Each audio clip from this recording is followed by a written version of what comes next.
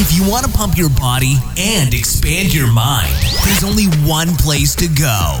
Mind Pump. Mind Pump with your hosts, Sal DiStefano, Adam Schafer, and Justin Andrews. You just found the world's #1 fitness, health, and entertainment podcast. This is Mind Pump. Right in today's episode, we actually coached people live on air. So they actually called in, asked us some fitness and health questions. We helped them out. By the way, if you ever want to be on an episode like this where you can talk to us on air, send your question to live@mindpumpmedia.com. All right, so the way we open the episode is with an intro. Today's intro was 52 minutes long. We talk about current events and studies, and we talk about some of our sponsors. After that intro, we got to the live questions. So here's what went down to today's show. We opened up talking about the most important thing you should look for in a good trainer. Then we talked about the combination of religion and diet. What do they have in common? Then we talked about shaving armpits. That's right. Justin had his wife shave his armpits and then couldn't figure out why he didn't get laid that night.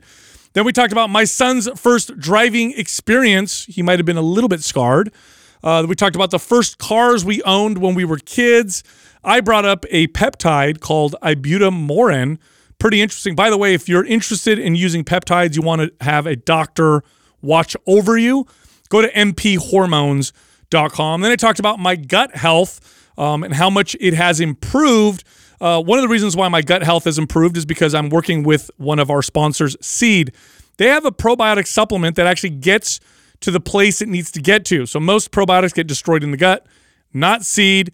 It's scientifically advanced. It works really, really well. Go check them out. Head over to mindpumppartners.com. Click on Seed. Use the code MindPump for 20% off your first month. Also, we talked a little bit about blue light blocking glasses. They help with sleep and melatonin production. The company we love to work with is Felix Gray. Felix Gray glasses don't change the color of everything around you. They're clear, they look good, and of course they work. Go check them out. Go to mindpumppartners.com and click on Felix Gray glasses. And then we talked about how postpartum should always include physical therapy. This should be standard of care. The only challenge is when you just have a baby, you don't want to drive to a physical therapy clinic. You have a newborn at home, which is why we talked about a company called Luna. They send physical therapists to your door. You don't have to leave your house. They come right to your door. By the way, you don't need to go through your primary care physician. You can just go directly to Luna. They'll help you out. Insurance covers it. There's really no difference aside from the fact that they come to your house. Go check them out. Go to mindpumppartners.com. Click on Luna.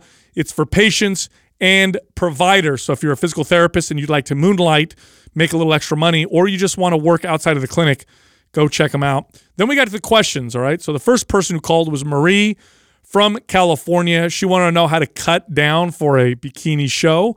Then we talked to Nate from Texas, wanted to talk about training in the different planes of motion for a symmetrical body. Then we talked to Parth from Massachusetts. He's been gaining muscle, worried that he's gaining too much body fat, wants to know what to do. And then the final question was from Yinkon from Missouri, wants to know how to prevent losing his gains when he stops working out because he's going to be moving across the other side of the world. Also, huge sale this month. 2 very popular MAPS workout programs are 50% off. MAPS Performance is the first one. That program is based on athletic training. So train like an athlete, look like an athlete, perform like an athlete, build muscle, burn body fat, unconventional exercises, very fun workouts. The other program that's 50% off is MAPS Aesthetic. MAPS Aesthetic is a bodybuilder-inspired workout program. This program helps develop symmetry, sculpt, helps balance out your body. Again, bodybuilder-inspired. So MAPS Aesthetic, MAPS Performance, both on sale, 50% off. Here's how you get the sale. If you want MAPS Performance, go to mapsgreen.com. If you want MAPS Aesthetic, go to mapsblack.com. The code for both of them is FEB50 for that discount. When you're trying to find a good trainer or coach, the most important thing to look at is their experience. Nothing will tell you more about how good the trainer is than that. Ooh, yeah. You know, you're going to piss off a lot of people that value their 4-year degree they spent getting their kines degree or their sports medicine degree by saying something like that. Yeah, controversial. Yeah, no, okay, Well, I mean, it is to a point, because somebody who's gone through 4 years of schooling or more is going to feel like, wait a second, how are you going to say that is less valuable than some kid who has no education who's just getting experience? Well, so first off, I'm not saying that other factors shouldn't be considered. So I think education is important as well. Right. What I'm saying is if the one most important factor is experienced. Yeah, okay. So an experienced, educated, coach or trainer is going to be great. But if you are looking at a educated coach who's got a degree, a master's degree or whatever, and you compare them to a trainer or coach who's got equal amount of time but as experience training people like you, the experienced person is more likely, this isn't a guarantee, of course, there's crappy people on all sides, but they're more likely to do a better job. And that largely has to do with the fact that when you're coaching, the most important aspect of what makes you successful is not necessarily the information that you know, but rather how you apply it and how you help the person through the process. Like, for example, when you're talking about diet, it's very easy to Google diet, how to lose weight, macros, what has proteins, what has fat, what has carbs, that kind of stuff. But what's hard is to figure out how to modify behaviors, how to be consistent, how to develop a better relationship with food.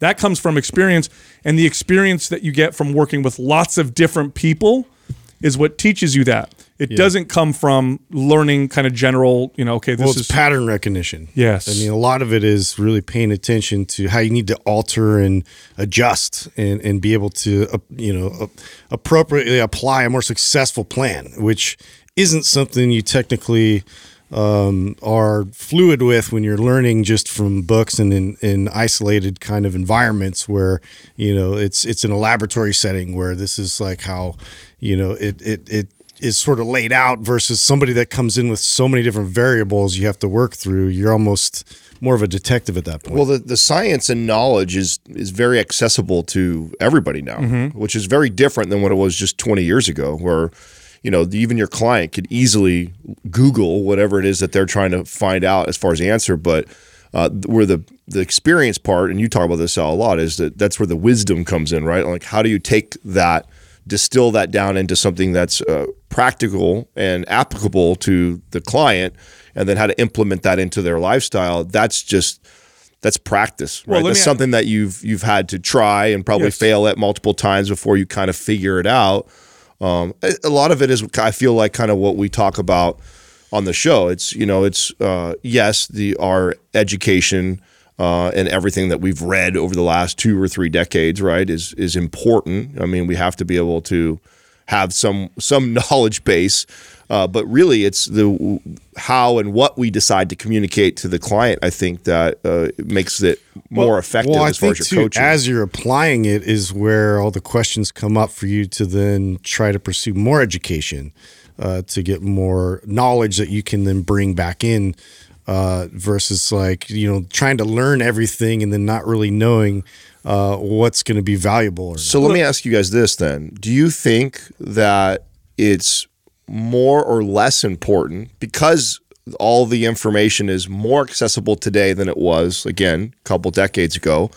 Is it more or less important to have a coach today than it was 2 or 3 decades ago? Oh, I see what you're saying. I think it's always been important. Well, that's obvious because the profession's been around. More or less? I don't know. That's a good question. Because sometimes I think because you know why? Lots of information.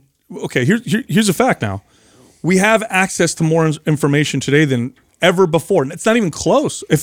If I had a question about something when I was a kid, I had to literally go to the library and look it up and find a book and then go home and, oops, I have another question. Got to go back to the library. There was nowhere I could go. Like right now on my phone, I have access to all of the recorded information of all of human history, right? Potentially.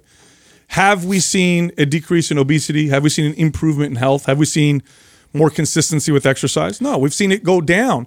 It's not an information problem. It's an application problem. For example, to lose weight, you need to eat less calories than you burn.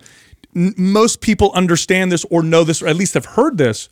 Why aren't they doing it? It has nothing to do with the information. It has everything to do with the stuff that experienced coaches bring to the table. And then I'll ask you guys this. You guys know a lot about exercise and nutrition and science around training.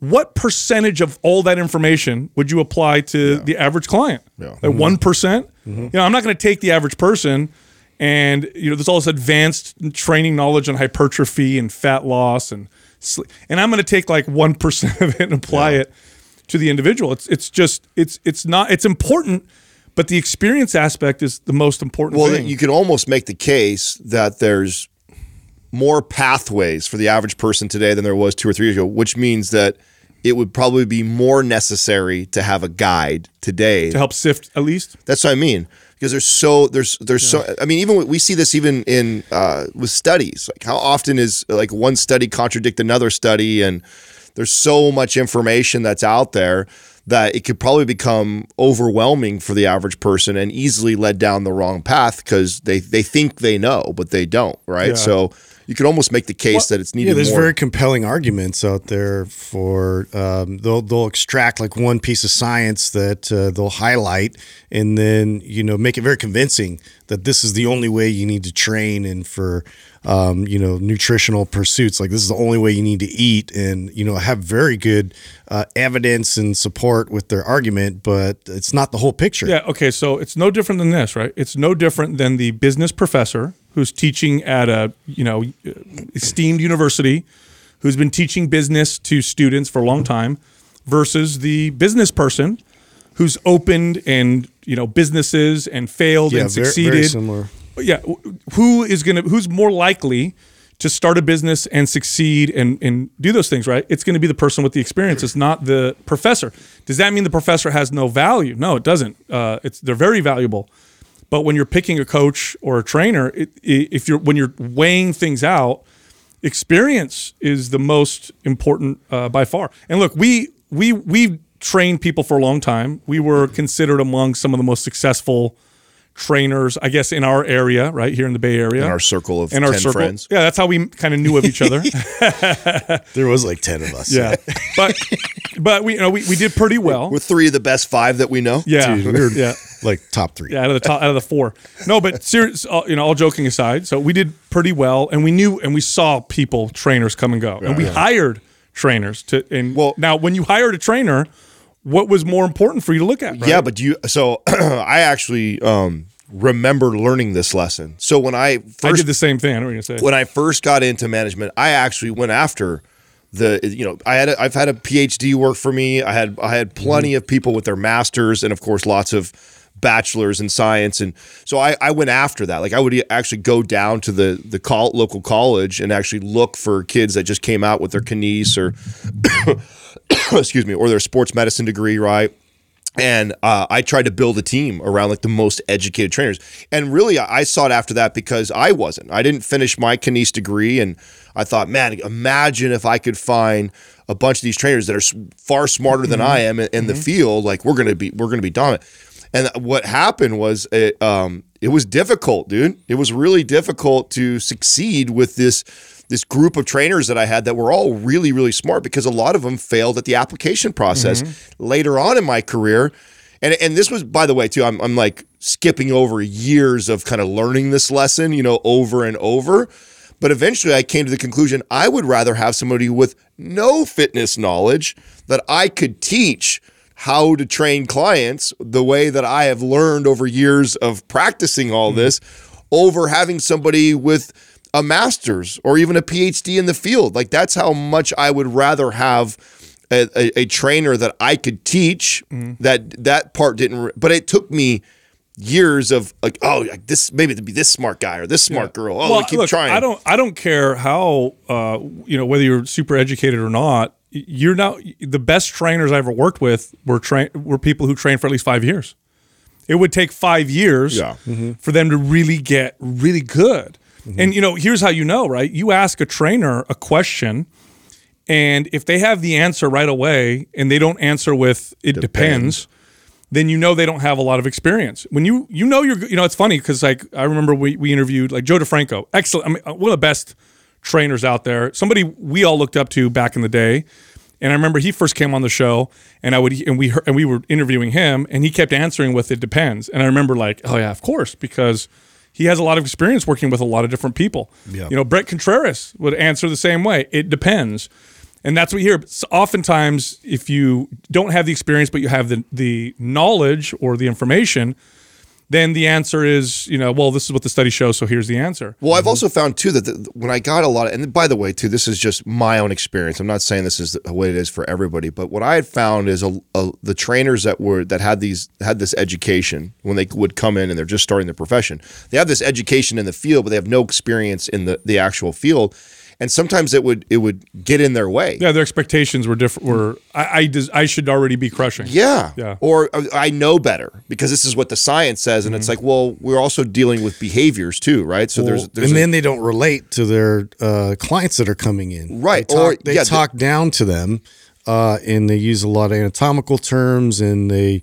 You know, unfortunately, they lean hard on that instead of really trying to connect and pull their client in and find out, you know, how to communicate in such a way to move their behaviors in a better direction. Right. When we all start, we're all insecure in a way, right? Like it's new, even for the educated trainer, it's still a new profession. Yeah. So, and their way of handling their insecurity a lot of time is to double and triple down on the education piece. Well, I'm only saying that because this was like something I struggled through initially because I did come from, you know, like from a college degree in kinesiology, and I had, you know, this understanding of how everything was going to work out, biomechanics, you know, ergogenic aids. I took all the courses, all the different things, and ran a lab, you know, at school, and so it was a very much a science sort of an environment where everything was sort of, you know, set up so it's going to be played out, so it's predictive. But then getting into the gym setting, I threw everything out.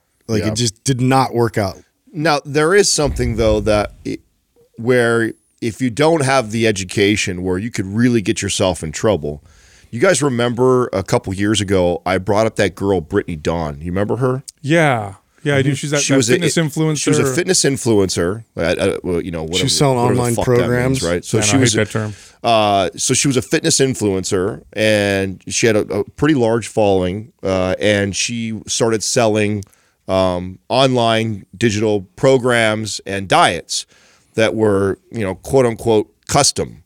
And what ended up happening was she blew up as far as her growth, and she was selling tons of these. And it got to a place where she definitely was not making custom plans at all. She was doing these cookie cutter type of diets. So I brought her up a couple of years ago because it made the news as a big deal, right? Well, after that, she made this like hard, like religious pivot, you know, then she began like, you know, quoting Bible verses all the time. And she kind of went that angle for her audience and like stayed away from like the nutrition, obviously, advice because she got blasted. But guess what just happened? What just came in the news just like a couple of weeks ago? What? So the state of Texas is coming after her and suing her because she had people that like had eating disorders and stuff that she was giving these unbelievably low calorie diets. Gosh. And I supposedly hurt a lot of people that were in this position. And now the state of Texas is coming after her and actually suing her. Isn't that crazy? That is insane. And I feel like, so that's an area where like in school, they're gonna teach you like some of the foundational principles, like legal principles that you got to be careful. Well, two things. Hold on a second. I'm gonna defend something for a second because yes, and some of the craziest shit I've ever seen prescribed came from doctors and medical experts with my clients. I had clients on 500 calorie a day shakes, no food, prescribed by their doctor. So it's not always perfect.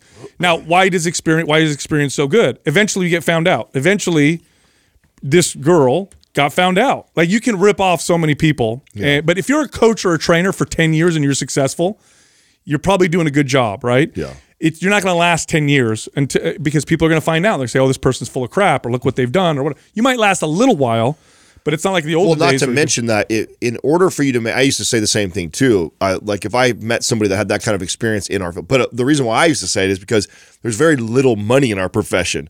Yeah. And if you've been doing it for 2, 3, 4, 5 years and you're not making very much money, you normally bail. Yeah. Very few people make little to no money in this profession and stick around for 10 years. So if you stuck around for 10 years, many times you figured it out, right? Or you figured it out enough to where you're still doing it. Otherwise, you'd be off doing something else. I do find it funny that she went the religious route with promotion. And you know what? I mean, there's a lot of like similarities with the ability, manipulating people through religion or manipulating through the fitness cult. It's very similar. Well, isn't we it? saw this in that. What was that? Oh, the documentary. You turned us on to. It was Courtney and I just finished it, where they combined like weight loss with being closer to God. Like, The Way Down, was that what it was called? Oh yeah, the way down. The Way Down. Oh, I gotta watch this. It's You haven't finished watching it? No, I haven't seen it watched all. Oh, you didn't watch No, it? now what's it on? What platform is it on?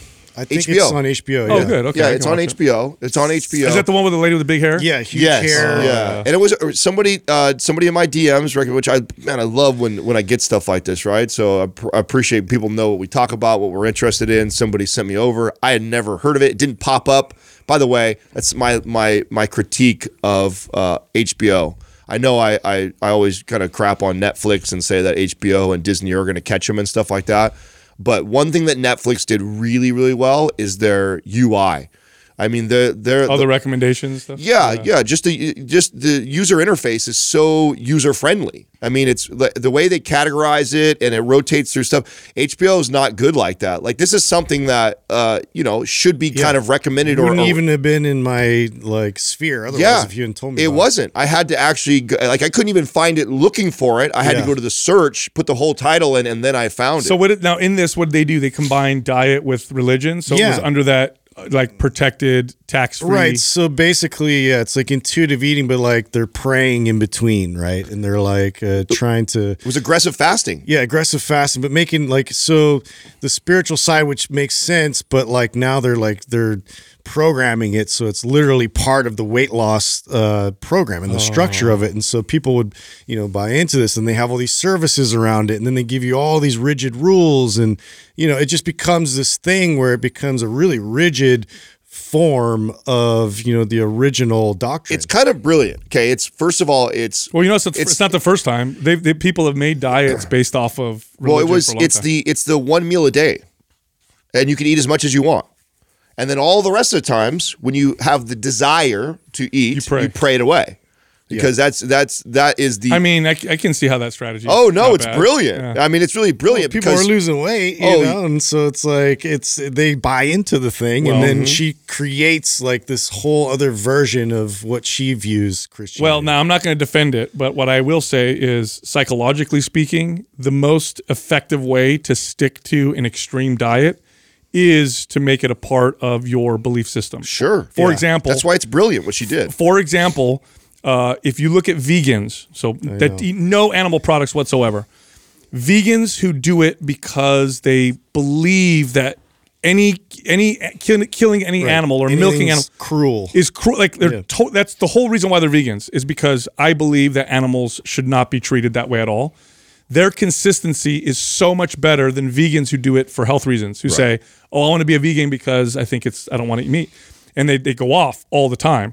And it's because it's a belief system. The people who's like, no, it's certain animals, even if they're nutrient deficient, they show up with nutrient deficiencies, even if it causes a problem, they'll stick to it because it's a belief system. Yeah. So you tie it to religion, and you're going to be. And I believe both, Brittany Dawn and this girl we're talking right now. I believe that it starts from a good place. I really do. Like I believe, I want to believe. Yeah, but then it becomes too much about themselves. Yeah, that's where the narcissism kicks in, right? Narcissism takes over, and whatever they were promoting is completely distorted by their own ideas that come through. Yeah, I think it starts off as a good. Because think about this. I mean, we haven't. I don't think I've ever told a client to go pray when this happens, but I have told them about trying to becoming present in the moment and realizing that this is a craving that you're battling right now, and be aware of the like where your mental state is, and don't be distracted. And prayer is, you're being present, right? Yeah. I mean, it's a form of meditation in a sense, becoming as present as you possibly can. So, it's pretty good advice to a point, right? But I think, and I think that's why it had so much success for the congregation. Mm-hmm. But then I think that the narcissism takes over of like, because then she gets celebrated. She starts to get celebrated as being so amazing, and look at all these people that I'm losing all this weight and change their life. I need and to then start my own church, and then it becomes that, and then you get all these people behind you. I thought you have to watch it. Yeah, it's really fascinating. Why do I have to watch it? It's fascinating because you'll like it. psychology. It's a crazy, intriguing story. there is a major twist to it. I just remember the girl. It gets darker and darker. Yes. She's like, she looks like you know how you watch the Righteous Gemstones and they were a parody of these. yeah. It's She looks very like- much in that vein. Yeah, like the big hair, and she's It's on. very much yeah, that. saw I mean, that I wouldn't part. be surprised if the part of Righteous Gemstones was based off of some of her character and that. Yeah, and what- They took that and like the televangelists and they sort of just Totally. smashed it all together. Oh man, Yeah. yeah. No. Speaking of hair, dude. So I don't want to call anybody out, but that test that we were supposed to do, where we're supposed to put, Dude, it's like that was such a cock block. bro. I'm just gonna put it out. Oh there. yeah, no, I On want to hear about Valentine's this. Day, it ruined everything. So just so you guys we know. get these tests. Not going to say who it's from, or what's going on, but we're supposed to put a hair sample in there, and they're going to measure things like heavy metals and stuff in our system through the hair, right? Yeah. And they want you to cut I'm not going to cut hair off my head for this So you get like a patch just Yeah. missing. And now it says on the test. Well, originally we think it's like a hair sample, Like and one when I look- hair. Yeah, Yeah, I'm you thinking like pluck. a hair. That no, you got to pluck. put a chunk of hair. Yeah, they have this little scale. a substantial amount. Yeah, you have like this little. It's like it comes with a little cardboard scale thing, right? That you have to put enough hair to where it tips it the other way, Yeah. which ends up being like a mound of hair. Yeah. And I was hair telling doesn't weigh Katrina, a lot, yeah. who is organizing all this, right, with the company, and she literally drops it on us yesterday and says, "Hey, I need this within 24 hours." I'm like, you literally have 3 hosts that I'm bald, so I've I got wish I had Options that are much hair. limited. yeah, I'm like, so I got 24 hours to come up with that much hair. Like, you're not going to get it from my head. You're going to get it from somewhere else. Like, and then you want I'm me like, to take I'm shaved, a man. patch of my beard out. So I've got like this chunk. Like, And then it says on there you can use other body hair. So last night I'm over there like trimming my like stomach and chest hair to make it happen. You know? this dude over here has his wife on Valentine's Day shaving his armpit. Oh, that's Bro, she's cutting my armpits. She's just disgusted. I'm like, bro, you're and so I'm not like, getting I'm like, sex come tonight. on, babe. Like, it's not a big deal. It's just hair. And what happened? And then she's like, yeah, it's not. You didn't have no Valentine's sex Just because not, of it? not Of feeling course not. it. I'm like, motherfucker, dude. Yeah. You know what though? Respect though for your dedication to the business. I got to give you that. Hey, you know what I'm saying? Like you just I appreciate that she. too, is a Valentine's good Day sex sport, is some of the but- best sex, and you just threw it out the window for this stupid study we got to Oh, do. man. Yeah, I've definitely missed out. That's hilarious. Well, Definitely I mean, missed out. we'll see what happens. We'll see if it's accepted because if not, I mean, that's what you're going to get. The next one I'm going to send in is hair from somewhere you don't want. So that's all I'm going to say. Yeah, no, I thought that was pretty. But it's funny. I'm like, brrr, in heavy the metal bathroom. And Jessica's cracking up because it's not like I'm doing an even job. I'm like, it's late. I'm going to bed. I'm like, fuck it. So I got like stripes of hair missing off my body. I'm like, this is hilarious. But I'm always Yeah. suspicious with tests like this. You know, I'm like, what are they going to find? Like, Yeah, we'll see. Yeah, They're gonna what clone the me? results are. Yeah. yeah, am I going to see some kid who looks just like me in the future? What the hell? Is that me right there? Anyway, dude, I got to tell you guys something. So I'm in a new stage of fatherhood, right? So my oldest son has a driver's license, right? 16, he's driving now. And the level of worry Oh God, goes up because it's especially for you. Oh, they- bro. No, well, let me tell you what happened. Is he allowed to drive by? I don't know the rule. Yeah. Isn't it like 18 where like you finally drive by yourself, or is No, it, only by yourself until you're 18. only by? Or so if you don't do passengers. No, Okay. or you have to drive with someone who's 18 or older. So the person in the car with you has to be 18 or older, or you're allowed to drive a sibling, but they have to have a release. Do you guys know the history of that? That happened after us, Yeah. right? So we Yeah, we were I driving know, around. we with- were just Well, there. so if you yeah, look- figure it out. You got to look at the statistics of accidents. They Happen go with through the friends. roof when a 16-year-old is with another 16-year-old or group of friends in a car. Now let's remember back when we were kids. No, 99.9% of the crazy shit I did. Chicken and Now, yeah, do you know going how much? So off-road. I agree with that. Like, I mean, some of the dumbest things I've done in a car were between 16 and 18 With your friends in with the car. my friends, Almost either never in the by car 100%. or racing another car, like doing Yes. shit like that. So, do we have any idea on how has it impacted? Has Yeah, this it did made reduce. Oh, it did. Yeah, it did reduce I would imagine it would, accidents and deaths and stuff like that. And it makes sense. I mean, I honestly, just not to go off topic, I think in the future when self-driving cars are like everywhere, they're going to talk about how crazy it was that we drove these big ass metal machines all the time. It'll we let risked our teenagers lives every drive day. them. Yeah, like our great grandkids will be like, you guys drove yourself and you could crash so at any time. dangerous. This is crazy. But anyway, he's driving and I'm already a little nervous, but I'm like, okay, I remember when I did that, and my son's very, very good. He pays attention. He follows the rules. He's not like I was when I was a kid. I was reckless, right? So I'm like, okay.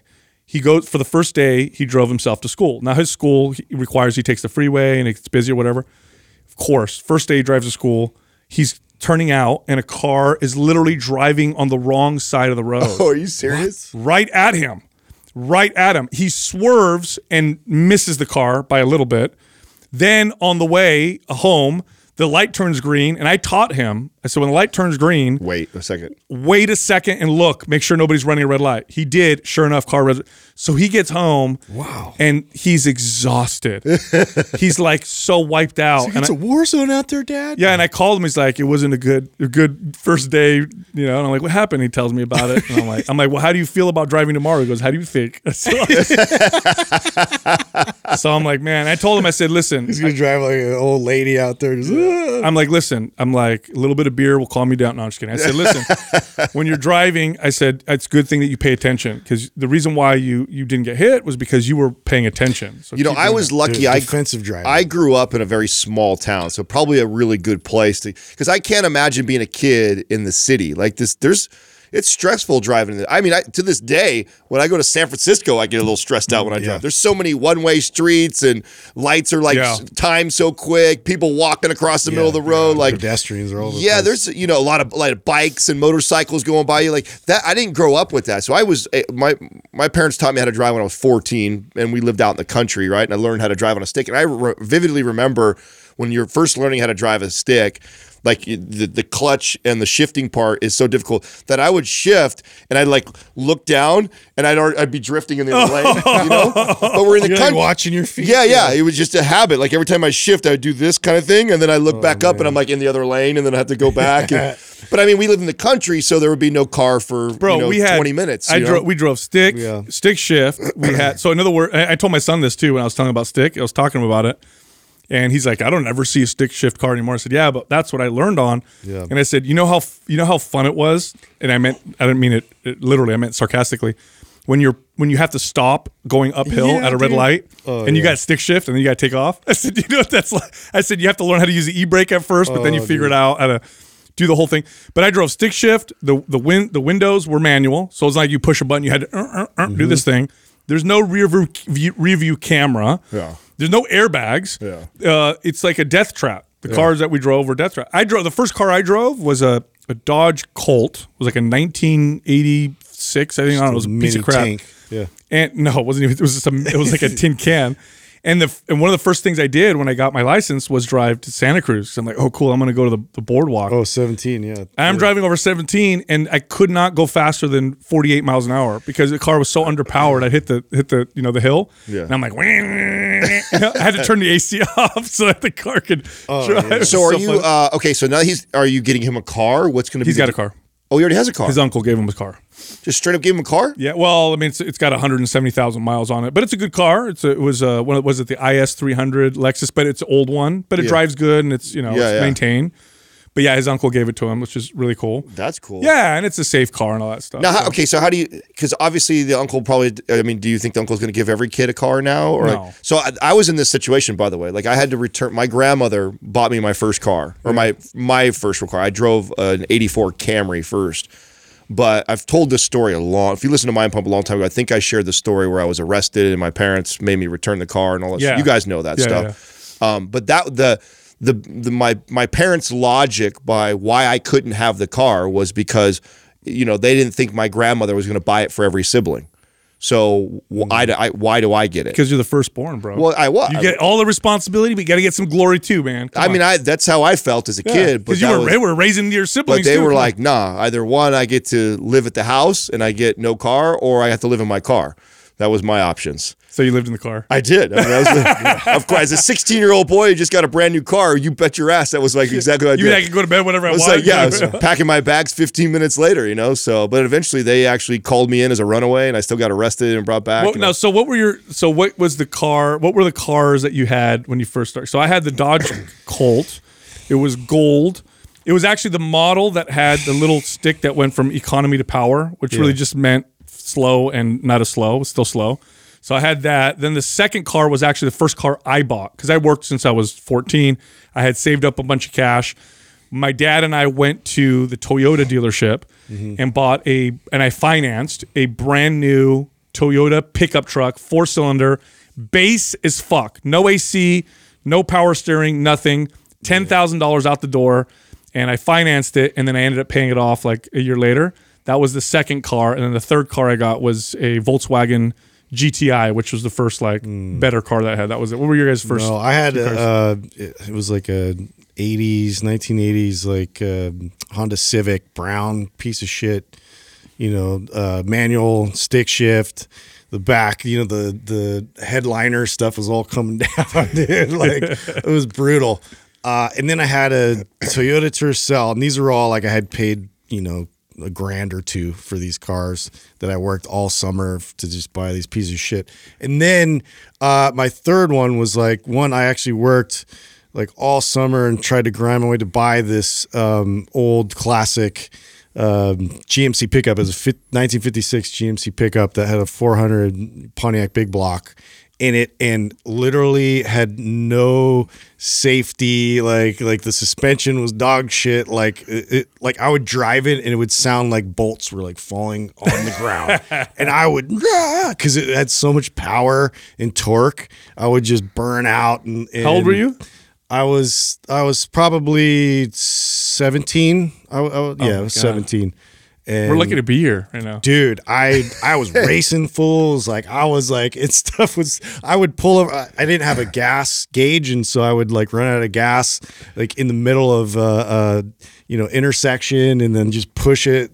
Dude, it was just nuts. I can't believe my parents let me just like go out in public with that thing. That's hilarious. But it was badass. I just looked it up. I thought it was an 84. It was an 87. So 1987. Oh, you're spoiled. Yeah. It's a 1987 Toyota Camry. It was turd brown. So this is like what, 90? This is like 97. Yes, 10 years old. Yeah, so it's a 10-year-old. what happened to all the turd brown colors? Right, that was like style, a thing back then, Yeah. right? And so this thing, let me tell you how fucked up this thing was. Okay, so the trunk, my parents had locked the keys in the trunk one time, and so my stepdad drilled the lock, literally took a drill and drilled it out, so it was like you couldn't lock the trunk anymore and had like a hole in Was it there right a wire? You just pulled it open. Yeah, dude, it was all, you couldn't even open it. You can only open it from the inside, pop it open, right? That's the only way you can get inside the trunk. The left tail light was broken because someone had backed into a grocery cart. All four tires were different wheels and tires, so none of them matched or had hubcaps on them. The top was completely like sun bleached, when you left the car out forever, yeah. so it was completely You sun had bleached. spots on mine too. In the wintertime, somebody accidentally left the windows unrolled, so it had just got soaked with rain inside, so it smelt of mildew. Nice. It was a stick. It would fall out of second gear randomly when you're driving. So you'd be driving, and it would just pop out of second gear. Boom, to be in neutral, and you had to shift it back in. This thing was just an absolute piece of shit car, and that's what I started driving. Now, when I had my license, I also used to go to. I've told the story. I used to milk the cows before I would go to school early in the morning, like 4 o'clock in the morning.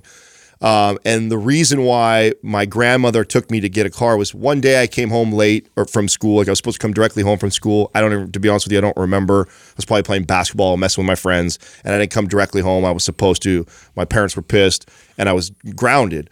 But when they grounded me from the car. That's it. You don't get your car, and we could walk to school, so that wasn't that big of a deal. But I went to work, and the deal was I don't even get to use it for work. Now, I worked like 7 miles away out in the country at 4 o'clock in the morning. And so I had to ride my bike to work at 3 o'clock in the morning. What kind of bike was it? Oh, it was just some piece of shit 10-speed bike. I don't know. I don't even know what it You was. had to ride your bike at like 3:30 in the morning. So I was doing this. So I was grounded for several weeks. I'm about a week into this, and I'm on my way to work at like 3 something in the morning, and the chain breaks halfway there.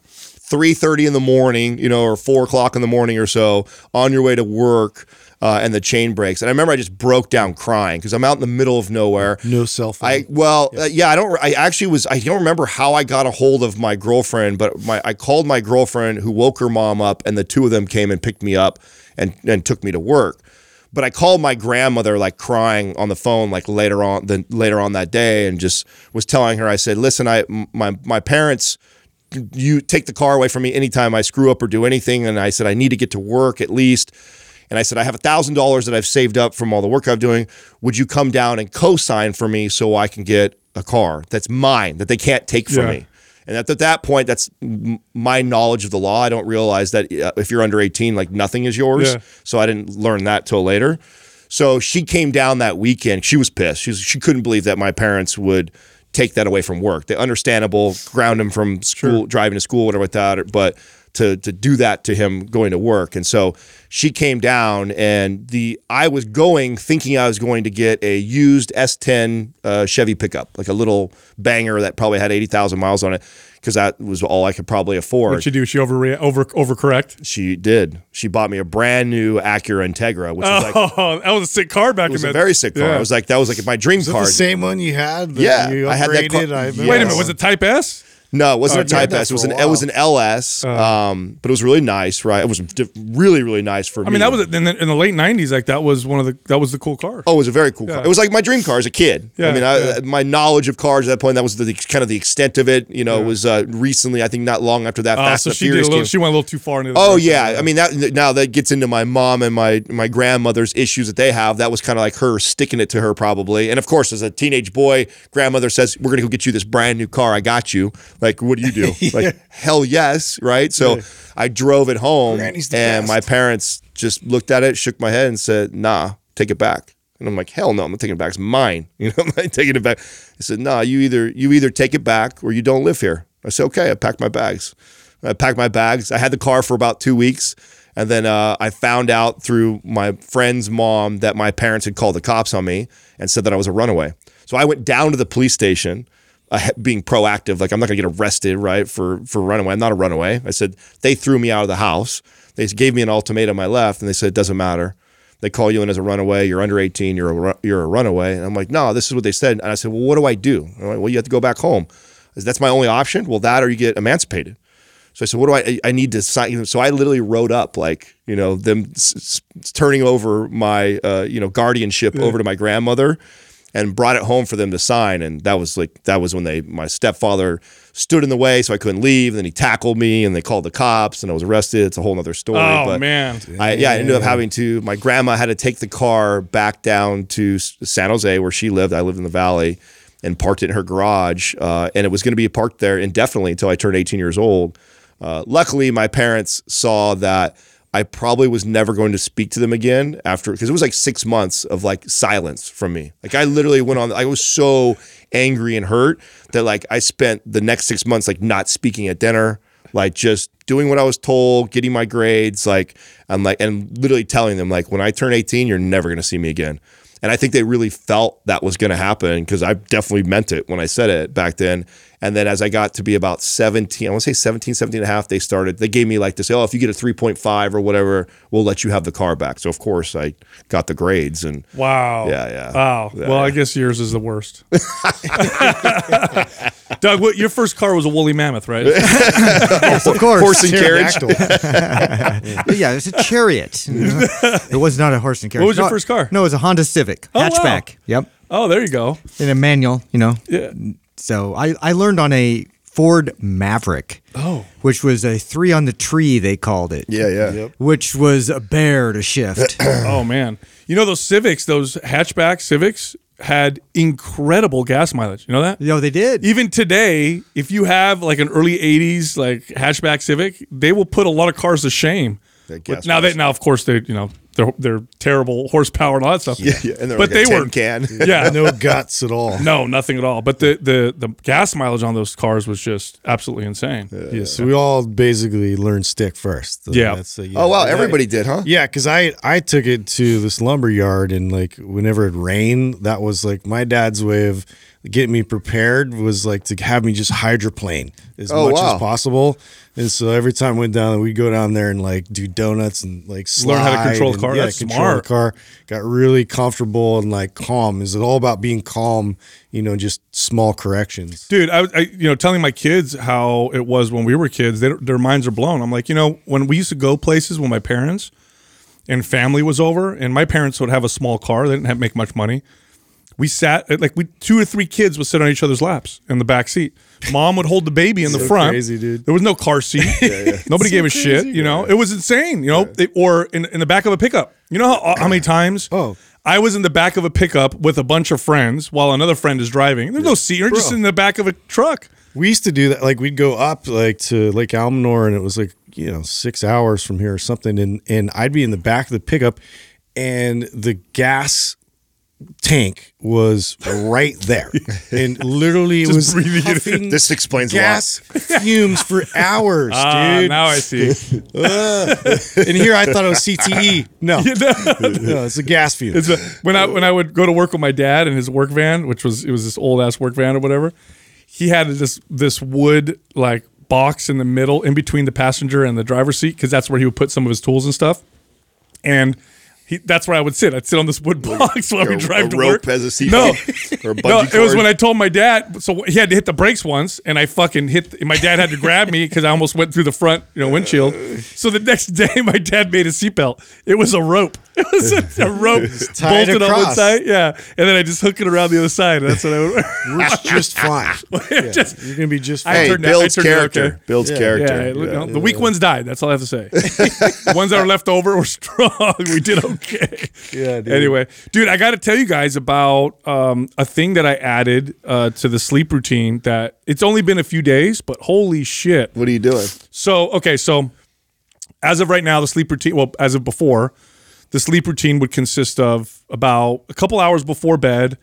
Either we turn Dim off the lights. Yeah, dim the lights. Put your Felix Grays on. I put my Felix Grays on. That always makes a huge difference. If I forget to put on my blue blockers, Little Yanni in the background. yeah, no, I don't do that. Yanni's a good time. We should post a picture of Yanni right now. Do you know I went to? That was the first concert I You went look to. like Taylor, Really? ironically. First concert I went to was Yanni. Oingo boingo for me. Really? Yeah, Oingo Boingo? Really? Yeah, That's better than Yanni. Wow. Random, I was right? listening to the guy just go riff on a keyboard, and I'm a kid. Like, what the hell am I watching? Sorry, I went dude? to like a Christian punk band, so that's a little different. That's all right. That's cool. That's yes. cool.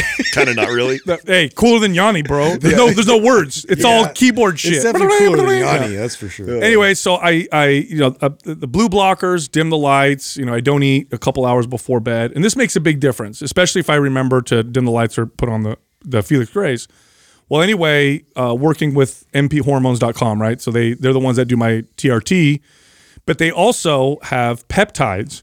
They don't work with SARMs. That would be stupid because you have testosterone there, but they do work with peptides, and this is all doctor. They're watching everything with it, Like and they're BBC recommending. 157, stuff like that? Yes. Okay. I So- didn't know this. Yes, so they work with all the peptides, right? So there's a peptide called ibutamorin, which I don't remember what the actual, like the chemical name. I think it's MK677 or something weird like that. But ibutamorin is what they call it. And what it does is it releases growth hormone. It's oral, so you don't inject anything. You take it before bed, and then you get this spike of growth hormone that lasts, and it's not growth hormone itself. It just causes your body to release more growth hormone. And it's proven in studies to do so. What? Yeah, and it's from reading reviews. Yeah, it is MK677 is the I guess the chemical name or Sounds whatever. like a robot. I know. I always have weird names, but anyway, you take it, you get these results from growth hormone, which could be like better recovery, skin, maybe a little bit of fat loss, muscle building, that kind of stuff. So I'm like, well, it's doctor. He's recommending it or suggesting it. They're watching me, which is cool, so I can see what's happening. So let me give this a shot, right? So I tried it now for 3 days, and that with the sleep routine, oh, bro, I haven't slept like this since I was, I don't know, a kid, like hard. Remember when you were a kid and you sleep so hard that you feel like you went through a time warp? Like you close your eyes and you wake up, like, oh my God, it's already in the morning, and have like vivid dreams throughout the night. That's what's happening right now. So it's really wild. I've taken growth hormone before. It's been a long time since I have, but Actual growth hormone. Yeah, like actual growth hormone. And one of the things that I liked the best about it was the sleep. I would just get the most restful sleep, and I would wake up and it refreshed. It reminded me of waking up as a teenage kid. Like when you're a teenage kid, I felt like no matter how much sleep I got or how it was like I popped out of bed and I was like ready to go for the day, full of energy, was never groggy or slow. It felt like that on it. It was one of the things that I noticed. Now, are you seeing any? So it's probably too early for 3 this. days. Okay, it's probably too early for this. I'm going to be really interested to hear if you. One of the other things I remember noticing as a side effect. It's not really a bad thing, but my fingernails would grow. Yeah. I was having to trim my fingernails like Yeah. every week Yeah. because they grew so fast. Yeah, so you should. I guess I should notice, right? Nails and skin. Yeah, connective skin was the other tissue. thing I know. My skin was like really, really. But I would clear on it. imagine that would take me at least a few months. Yeah, it took like right? at least 3 to 6 months for me to like really notice those things. It was very minimal. Like I thought from back then when I took it, you know, the hype around it, like you know, all the biggest bodybuilders were taking it, and so I thought it had a big part in like just building tons of muscle. It doesn't feel like that at all. Yeah. Like you don't even feel it. It's not like testosterone where you take it and you feel like the growth hormone. You just feel good. Yeah, and yeah. you consistently feel Well, good. I mean, it's only been a few days, and the sleep is just incredible. But it's cool because they do work with peptides. Now, technically, you can buy peptides over the counter, but it's not regulated that way. They're sold as research chemicals online. You don't know what you're getting. Could be fake. You don't have anybody monitoring your blood, so you know what's going on. In this particular case, you know, obviously they're monitoring things. It's with the doctor, and it's a legit source. So that's why I'm like, yeah, I'll give it a shot. Yeah. And it's, man, I could So you tell. take it like an hour before Right before sleep, bed or just right before bed, beforehand? empty stomach. Yeah, empty stomach right before bed. I just take it and then go to sleep. And Now, would something like this pop up for like an athlete? Like if an athlete was that's a great question. like because I would imagine there's huge benefits for athletes to be taking That things is a like really this. good question. I wonder if it's. I would assume it's banned, but how would you test for it? Right. If it's just if it naturally just kind of boosts the growth. And I remember it's probably not so crazy where it's like your forehead and skull is going to grow like No, Barry no. Bonds, right? What I've heard it compared to is like taking 1 IU or 1.5 IUs of growth hormone a day, which is not bodybuilder dose. Not So your head's not going to grow. No, it is. I can't imagine your head getting any bigger. No, I don't have a. Yeah, that's just figurative though. Literally, forehead. I don't have the biggest head. It is a prohibited substence. Oh, So it there is. you go. Yeah. So it's banned. so it's a peptide. Banned. That yeah. Well, hey, Sorry, athletes. that means it works. Yeah. That's all I can say. Is I didn't know that they offered that. yeah, they have all. They work with like all the peptides besides SARMs because SARM again. Why would you use a SARM when you have actual testosterone? Well, we got to there? get them to talk more about peptides in that forum. I think it's really cool, right? Yeah. Yeah. Very very I interesting. didn't know they offered that either. Yeah, very interesting. Well, I remember when we all took the BPC 157. Am I Yeah, saying that right? yeah. We all took that a long time ago, and it was right after I did my Achilles. And I remember while I was taking it, I felt a huge difference in Mm. it. Now, the one thing I did notice was as soon as I stopped taking it, I didn't get that same feeling. Like it didn't feel like. And it that's different. That's not a growth hormone releasing peptide. That's something different. It's a different type of. It's a peptide. Though, Yes, right? yes, So- yes. And that one was injecting? Yeah, You I use did- like a it wasn't a sub-Q pill. or whatever? Yeah, I'd actually like shoot it in the Achilles. You're supposed to shoot it in the area where you have the injury, and it was supposed to speed up the process of the tissue rebuilding, if I Yeah. remember correctly. Yeah, yeah. And it felt better when I was taking it, but I did notice that if I wasn't taking it, I didn't feel the same. Wow. Well, speaking of partners and stuff, now that we're working again with Seed, and are you guys using the probiotic that they have? I've took some home. Yeah, I'm getting consistent with it right now. We had that little stint where we just took off to Florida, so I did fall So off. have you noticed a difference between this and any of the other probiotics? So I can't say that I have yet, only because I don't feel like I've been consistent enough to judge it. So just being completely honest and transparent to the audience, like I do remember though in the past taking Seed, and we all loved it. I thought it was amazing, but I haven't been consistent again with it to see if I can start to notice some things. And Well, my gut health's never been better. Now, it's not entirely because of that. It was already a lot better from some other stuff that I did. Yeah. This was like the icing on the cake. And I'm pretty sure the difference is their delivery process. Because remember when we interviewed the founder? yeah, I did not know this. That was that like a fascinating interview. yeah, that like 30% of most or Probiotics. most probiotics, 30% of it only makes its way into the gut. Is it into am the I- colon. Oh, is that yeah. what- So the capsule itself was created so that it doesn't release anything until it gets where it's supposed to. And they use this very sophisticated machine that simulates the gut and the small intestines and the large intestines and all that stuff. And I think that's the big difference because I use probiotics on and off all the time. Yeah. And this one is totally, and I remember too when we were working with them. Well, I'm definitely dealing with all kinds of issues right now, and it's like feels like it's overgrowth, so I'm gonna have to address that. Oh yeah, you're getting like You heartburn got all tummy the stuff time. going on? Yeah, it's been really annoying, dude. It's been the past like month. It's really like accelerated. So I gotta With all the start good stuff cracking going down. on in our lives, you're I feeling know. this? What's going on? Yeah, what's happening? Yeah, Yeah, it's I like to self sabotage. I it's think going too good. You might have. You need to get tested for SIBO. Yeah, See what's going on. Yeah. It sounds like Katrina's family would say you're C3PO. harboring something.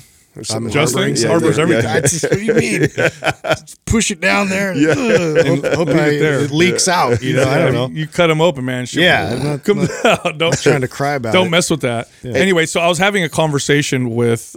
So there's a lot of new babies in my family. So obviously Jessica, we had our son about 15 or 16 months ago. My cousin Alex just had a daughter a few months ago. My brother just had a baby a year ago. My other cousin Gabriel just had a baby. And so we were all together. I told you guys for my brother's son's baptism. It was really cool. And I'm talking to the wives, and everybody's looking great and everybody's healthy and all that stuff. And, we had this conversation about like how your body is affected through pregnancy and then post-pregnancy and what you deal with.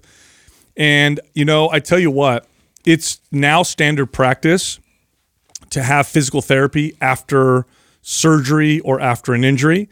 I think nobody will argue that after surgery, after an injury, when you heal, physical therapy makes a tremendous difference. We know this, and it's standard practice. Go get surgery, and they will send you to a PT afterwards, right? Yeah, no brainer. What is not standard practice, what needs to be standard practice is physical therapy postpartum. I agree.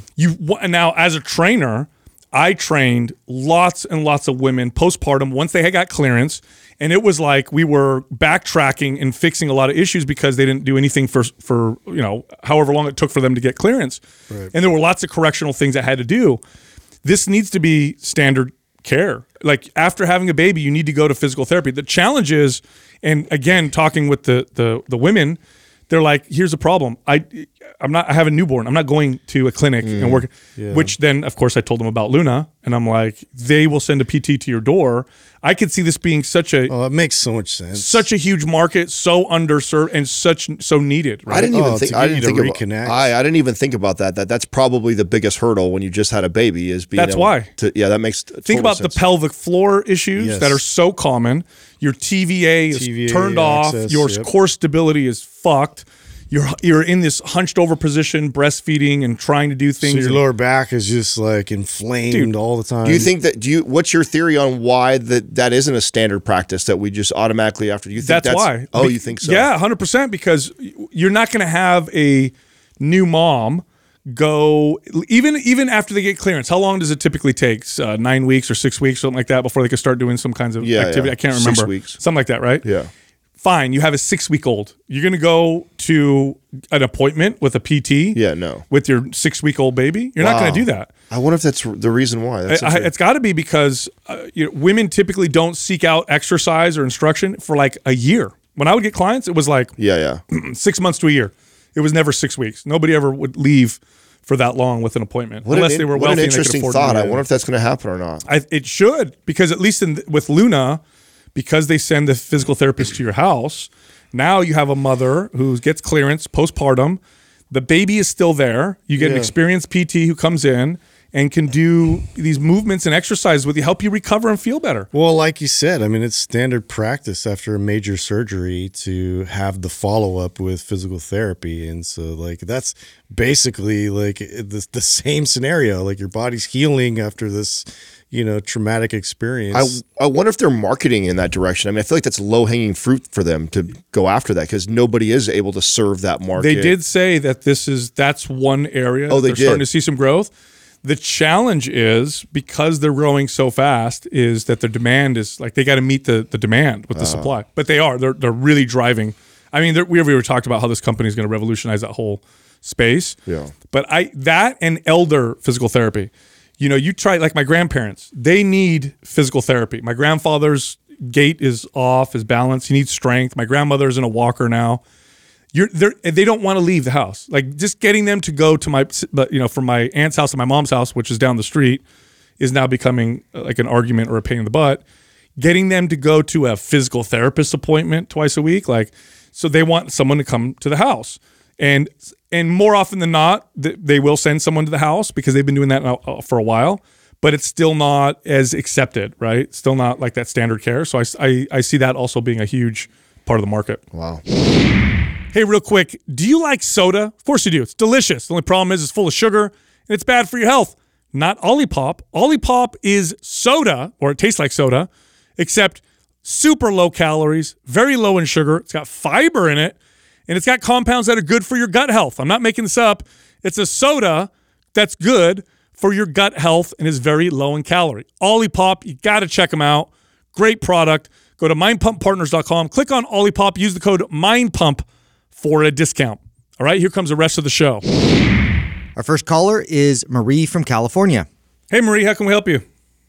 Hi, I just had a silly question, actually. So I've been prepping. I have 8 weeks till my next show, and my coach wants me on the Stairmaster, which I'll do, but I absolutely loathe the Stairmaster. Like, I will try everything but that first. And so I'm wondering what the significance of the Stairmaster versus incline walking at a fast pace, like a 3.5 on a 10 incline. What's the significance between the two? What's the prominence of the Stairmaster versus the incline walk?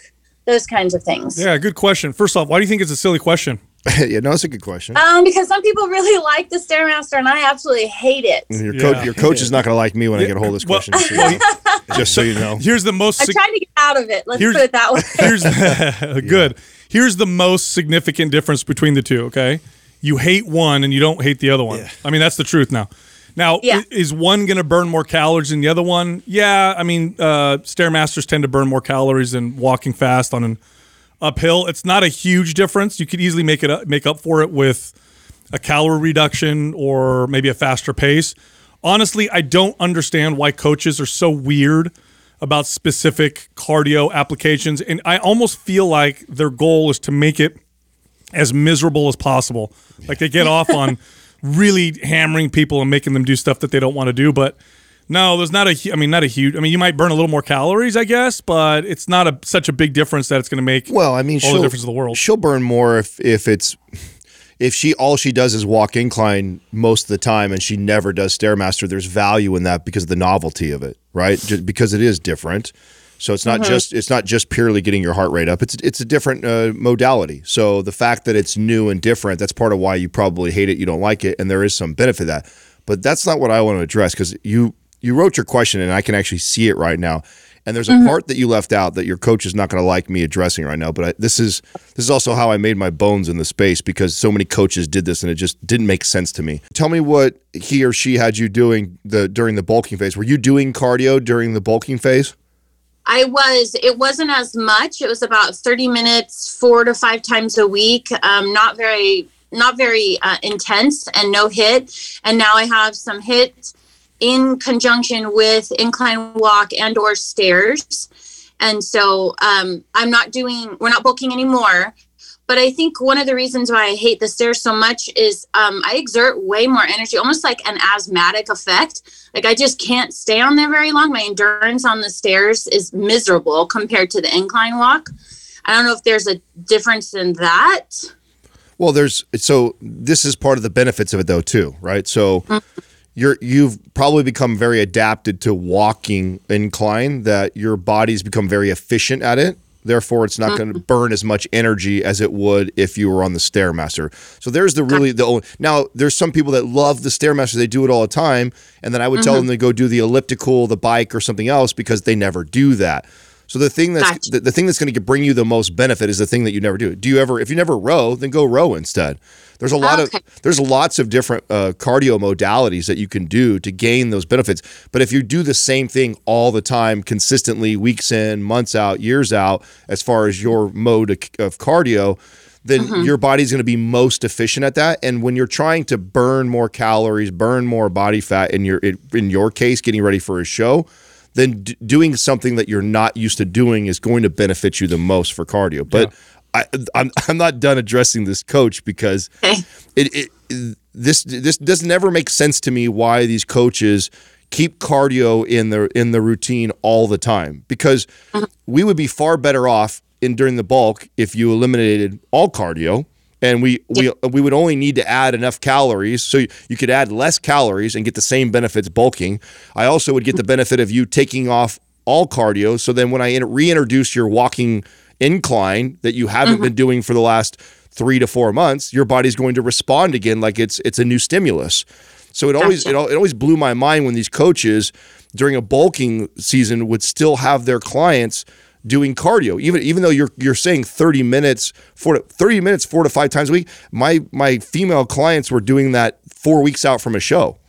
Wow. Yeah, and we didn't start doing our cardio till the last week or two, because we adjusted our weight routine and our calories to lean you out. And I'd rather do it that way as much as possible until we get to the final weeks and use calories. That's exactly what I was going to say, because you're, especially intense cardio, while you're dieting, I'm sure your calories are really low.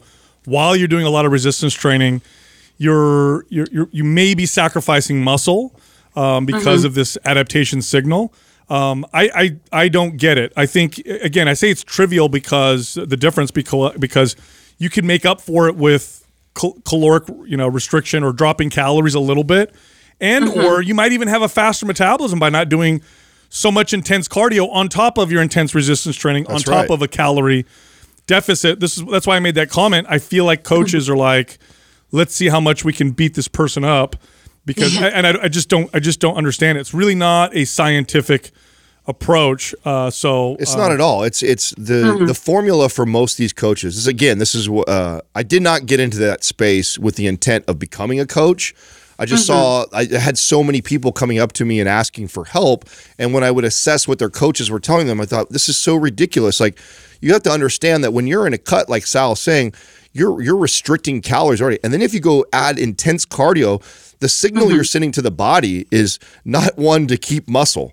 And that's part of the goal of us bulking together. So if I just bulked you for 2 months or 3 months before we get ready for our stage and get ready for our cut, obviously the goal is to hang on to as much of that muscle you and I worked for building as possible. So that, for me, that means I want to minimize how much intense cardio I do with you. I only want to do it in those last few weeks as a kind of an emergency. Like, okay, we're getting ready. We were almost ready for stage. You're not quite as lean as I want you to. Okay, let's ramp this cardio up, knowing that I'm probably going to lose a little bit of muscle along the way too, because I know I've got you in a calorie deficit and I'm pushing the shit out of your body on cardio.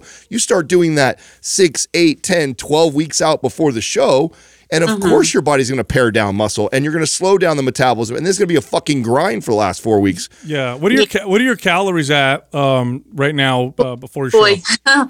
Okay, so right now I'm at 1640. I have 40 grams of fat a day, and then the rest is split between the protein and the carbs. But my last show last year around this time, the coach I was using had me at 600 calories towards the end. So I have a different coach now, working much better with feeding, but I'm kind of freaking out because I'm 8 weeks out and my body's not responding. So yeah. Well, hold on. 8 weeks out, 1,600 calories. You're doing how much cardio and how much resistance training every week? Oh gosh, I love the gym. I'm kind of addicted. I know I've listened to your show before, so I know I should take a little more time off, but it makes me happy to go. So I'm about 5. Sometimes I'll still go that 6th day and just keep it lighter. And it's pretty intense. My leg days are easily 2.5 hours, and I'm lifting very heavy. And I've got 5 kids, so it's taking me a lot longer to get this off my body. And then my shoulder days, maybe an hour and a half, then some cardio. Cardio's 4 to 5 days a week, about 30 minutes each time. And then on top of that, 3 out of those 5 days, I'm doing HIIT with the cardio. Okay. Yeah, wow. What's so hard about this. Sorry, Sal, cutting you off there, but I just want to make the point that no matter what you say or what I say, right now it's like it's too little too late. Yeah. I mean, when we get somebody that like yourself who asks me a question like this and we're in the middle of a cut, you know, a lot of times I normally tell them, like, listen, just ride it out with your coach. They're paying attention to you more than I'm paying attention to every day. But the next time when we get out of the show, there is a much better way for us to approach this prep. Sorry, Sal, for cutting you off. No, I was just, look, if you were a family member or a friend of mine, I'd say, if you could just not do this, you stop. And if you want to finish the show, do it. Don't do this again. Okay, you got to use a little bit of logic here. And I say that not because you're not logical, but because I know there's a lot of emotion and energy behind it. So look at this logically, okay? You're lifting weights for hours, 5 days a week. Not like a 45-minute workout, but hours and sometimes over 2 hours. You're doing 5 days a week of cardio. On top of that, an additional 3 HIIT workouts. You got 5 kids. You're doing this for a decent period of time. Your calories are 1,600, which tell me you're probably going to be closer to 1,000 by the end of this prep. Does this seem like something that could cause long-term damage to your body and your health, the likes of which you'll be paying the price for years to come? Answer that question yourself. You don't have to give me the answer, but think about that for a second, because because I see this all the time, or I've seen this many times. People do this, and then afterwards are like, why, I've been trying to reverse diet for 2 years. Why aren't my hormones going back to normal? Why am I gaining weight? What happened to me? And it's like, it's because of what you did.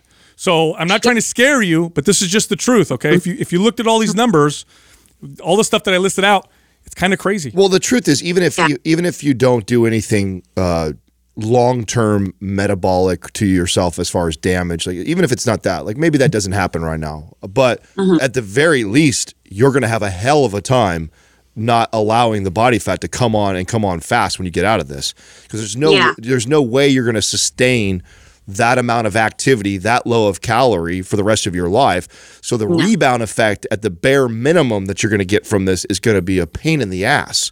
So that's the part that I'm most concerned about. I mean, Sal brings up a good point too. I mean, this is the type of where we're heading right now could set you up for metabolic damage. But at the bare, I mean, that's less likely. What's more likely to happen is that you're doing 5-6 days of hour of cardio. You're cutting your calories down to 1,200 or less. You're training like crazy, and then you get down to this show weight. Let's say you look awesome, and then you come out of that, and it's like there's no way you're maintaining that. You're going to come, and then when you come back out, boy, is the weight going to come on fast, and it's going to be really tough to speed that metabolism back up. So you're right. Sal's right. If you were a family member of mine or someone very close to me, I would urge you not to do the show where you're currently at, and then let's talk about what it would look like if you were to do this. I think in a healthier way, which would have been, first of all, we would have, before I even let you get in. By the way, when I coach my clients for shows,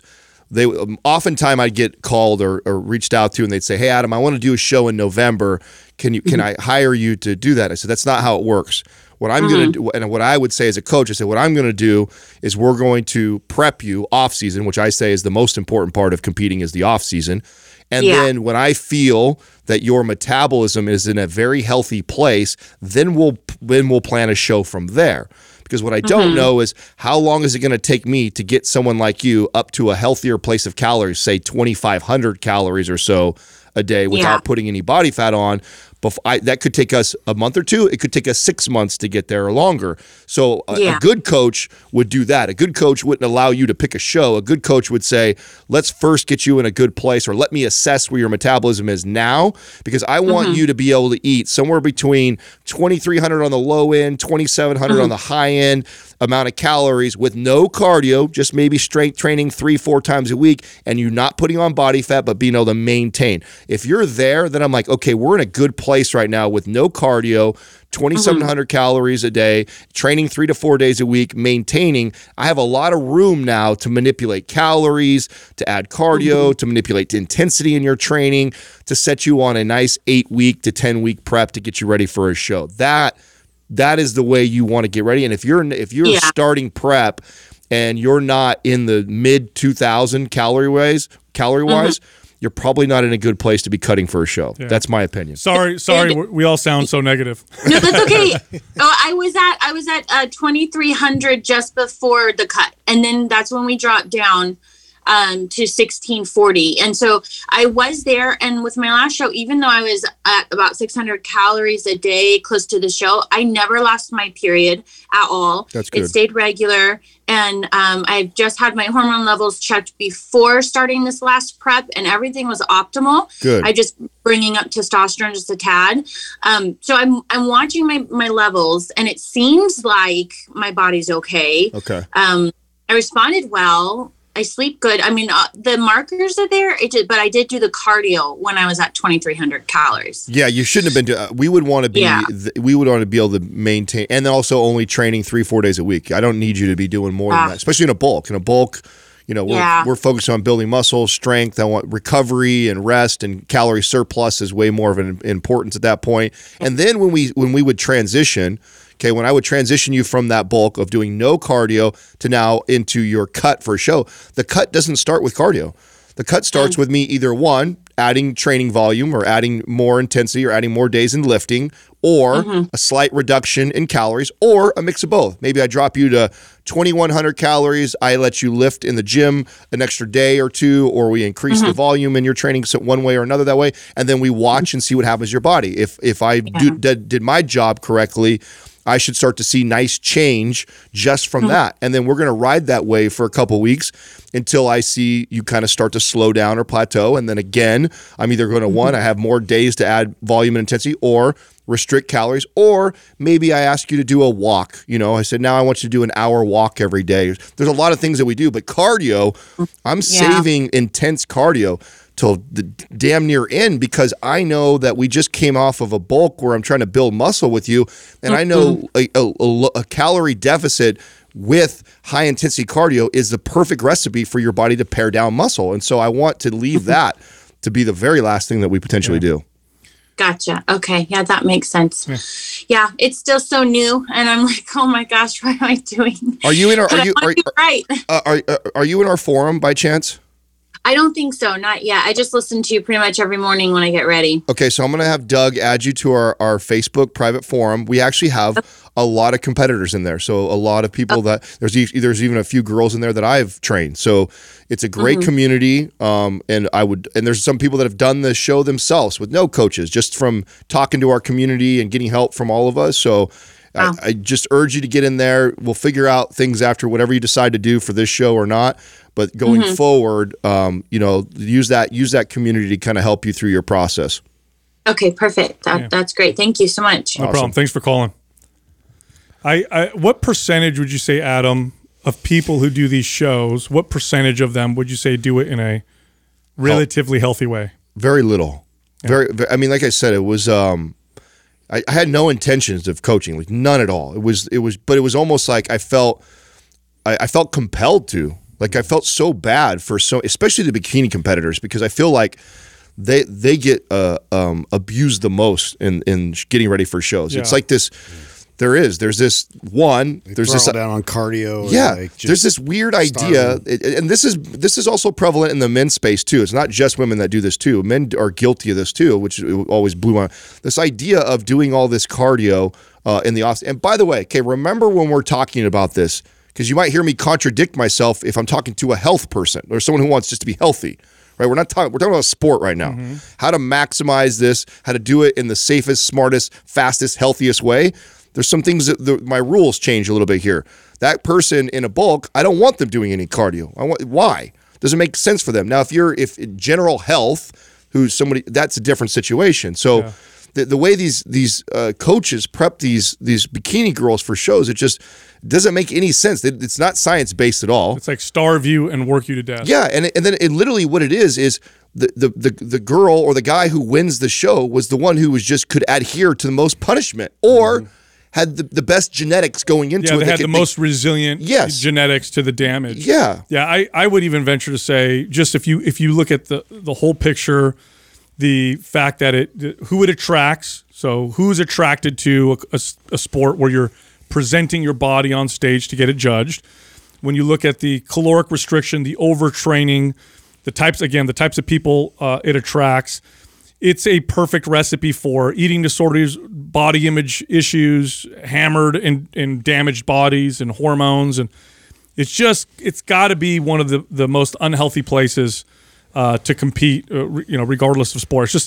It just doesn't seem like a good idea for most people. So if you're thinking about doing it, like really, really consider all the stuff that we just mentioned. Rochelle is in our forum, and I got her like this. She had already kind of gone through this with other coaches and stuff like that, and we linked up. And so she's a great person. So if you're listening to this, you're a competitor, you're in our forum, you're thinking about getting in there, but get a chance that she's amazing too. Like she's an open book. She'll share like her experience both before me and then after coaching with me. And I think she's full of wisdom, very, very smart.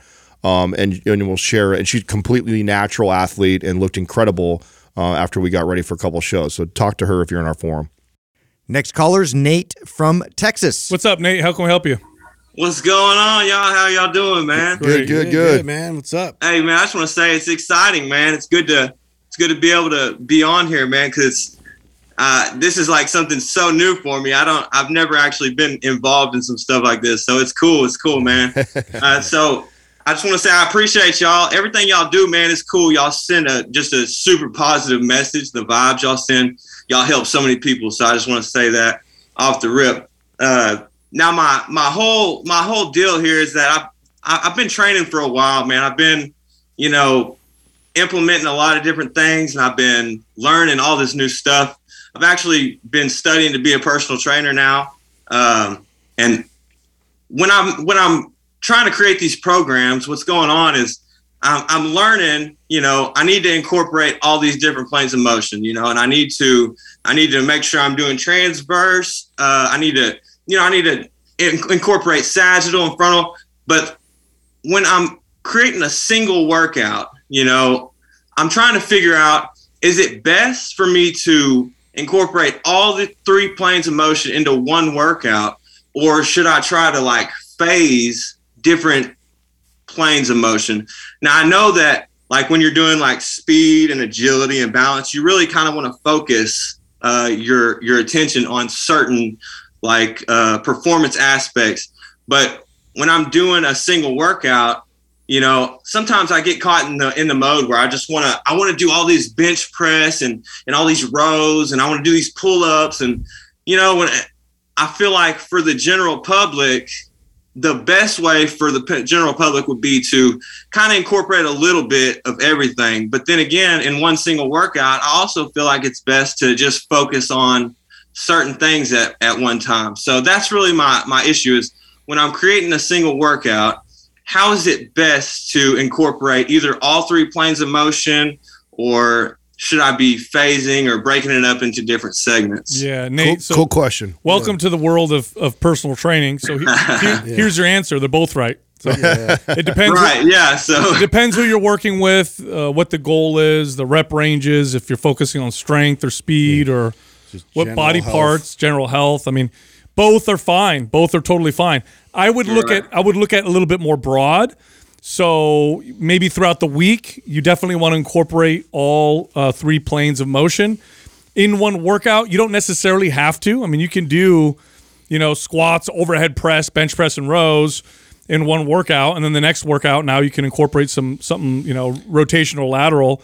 So I would look at it more like that, but it depends who I'm working with and what their goals are and how their body's moving. And so this is why it's an almost impossible question to answer. I think the general answer for the general person would be to make sure you incorporate all of them throughout the week, I would say. Yeah. But again, that can change depending on the person I'm working with. With some people, I would do it every workout. And with other people, I would maybe do it a little less if we need to focus more. Like if I'm just focusing on strength, like I got a kid I'm training, we're trying to pack on some muscle and some strength. They're not necessarily playing any sports. Then I'm going to be okay avoiding certain planes of motion when I'm just trying to pack on mass. And then later on, I'm going to start to incorporate more of those planes of motion.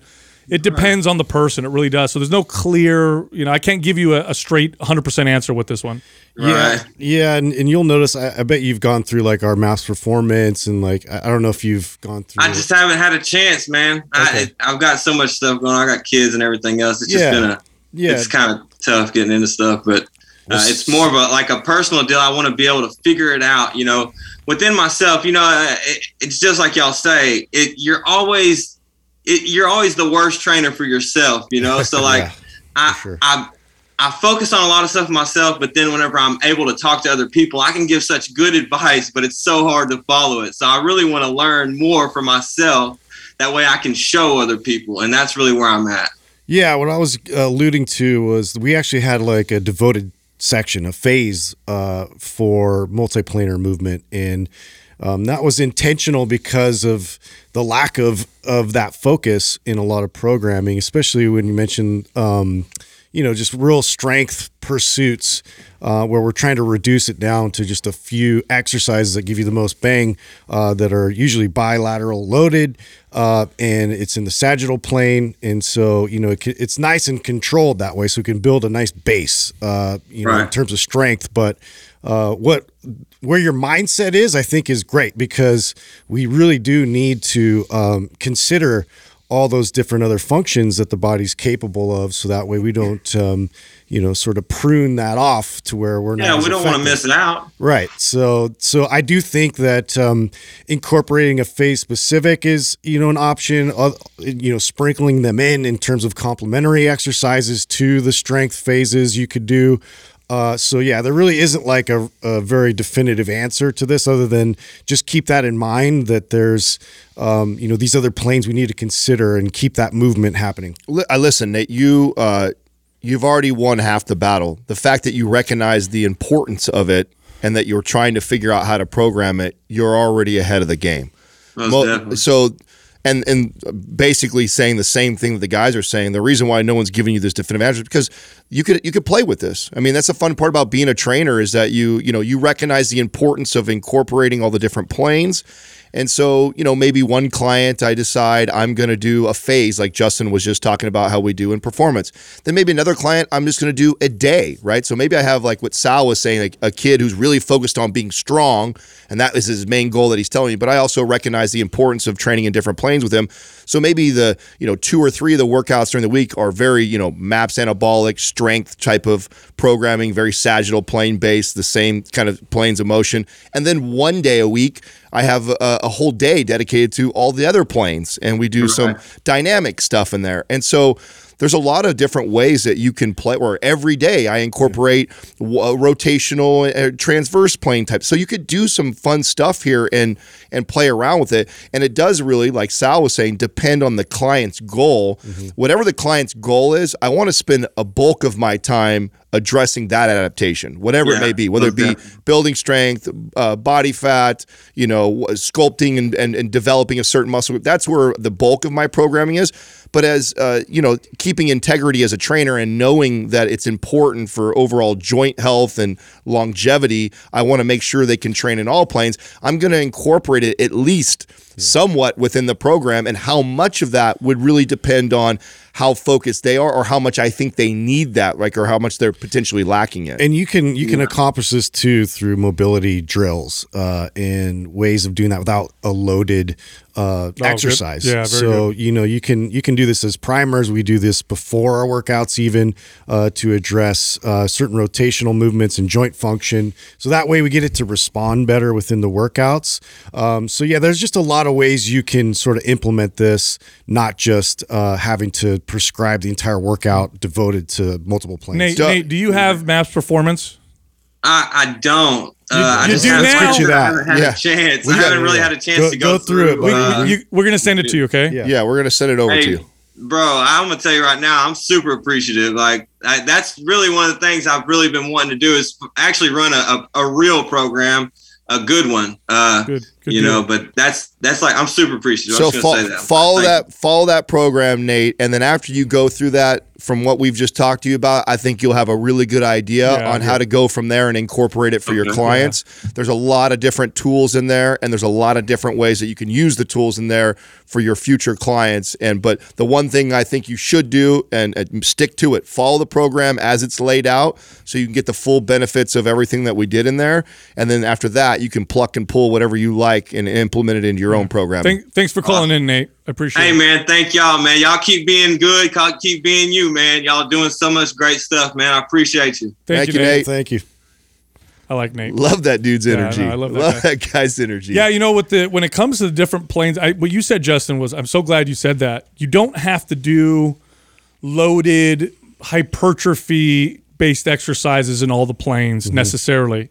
You can do, much of that in the maybe sagittal plane, and then do dynamic mobility stuff in some of the other planes. Especially since the point you brought up about, if you had a kid, let's say 25-year-old kid, relatively pretty healthy, good mobility, good decent movement, not dealing with any sort of joint pain, anything, just wants to get big, build some muscle. We're gonna focus on strength in the sagittal plane. 90% of the workout's going to look very MAPS anabolic-esque, but then you can take elements from like performance and mobility days, like Justin, it's a great point, and you just to keep them mobile in different places. Now, I will say, when it comes to building a balanced, symmetrical physique, even just from an aesthetic standpoint, focusing on the different planes is a bit of a hack, because it does work all the muscles of the body and does develop a lot of balance. And, aesthetics isn't just how you look when you're stationary. There's aesthetics with how you walk and move, and training in those different planes develops aesthetic movement. So we've all seen the meathead in the gym that if he posed for a picture would look okay, but then you see them moving, something doesn't look right. And oftentimes that comes from just lack of movement ability in different planes. They always train in one particular way. Well, this is the reason why we were all very adamant about the second program being performance. Totally. Right? I mean, in the ideal world, pretty much regardless of your goal, whether it's overall health, fat loss, muscle building. Yeah, I don't care. Doesn't matter what your goal is. The ideal way to follow the programs when we laid them out is anabolic first, performance, and then aesthetic. From there, there's lots of different pathways, and we can get into customizing it. But for the general population, regardless of your goals, we really tried to address all the main things we would want a client to focus on in those three programs. Our next caller is Parth from Massachusetts. What's up, Parth? How can we help you? Hey, guys. First of all, I really want to thank you. I've been listening to Mind Pump for around 2 years now. And earlier, I used to hate doing daily chores like doing the dishes, laundry, or cooking. Now I look forward to them since I always have Mind Pump on. Yeah. So tell your wife you're welcome. Yeah. Are you putting those dishes away right in the dishwasher? That makes a difference. Hopefully. Yeah. So I have two questions, both kind of unrelated to each other. The second question is more topical since we just had Valentine's Day. So my first question is about training volume. Just to give you some background, I used to be overweight in 2019. I read Bigger, Leaner, Stronger and learned about calorie deficit. And then I got down to 10% body fat. Wow. So since last year, I've been really trying to lean bulk. And I have been following the BLS routine since November. But I feel like my volume is inadequate since I'm gaining around 1.5 to 2 pounds per week. So my calorie intake is on point. I track my sleep. I'm a consistent person in general. So my first question is, how do you really know if you are doing too few exercises or sets or volume? And should I be changing my routine?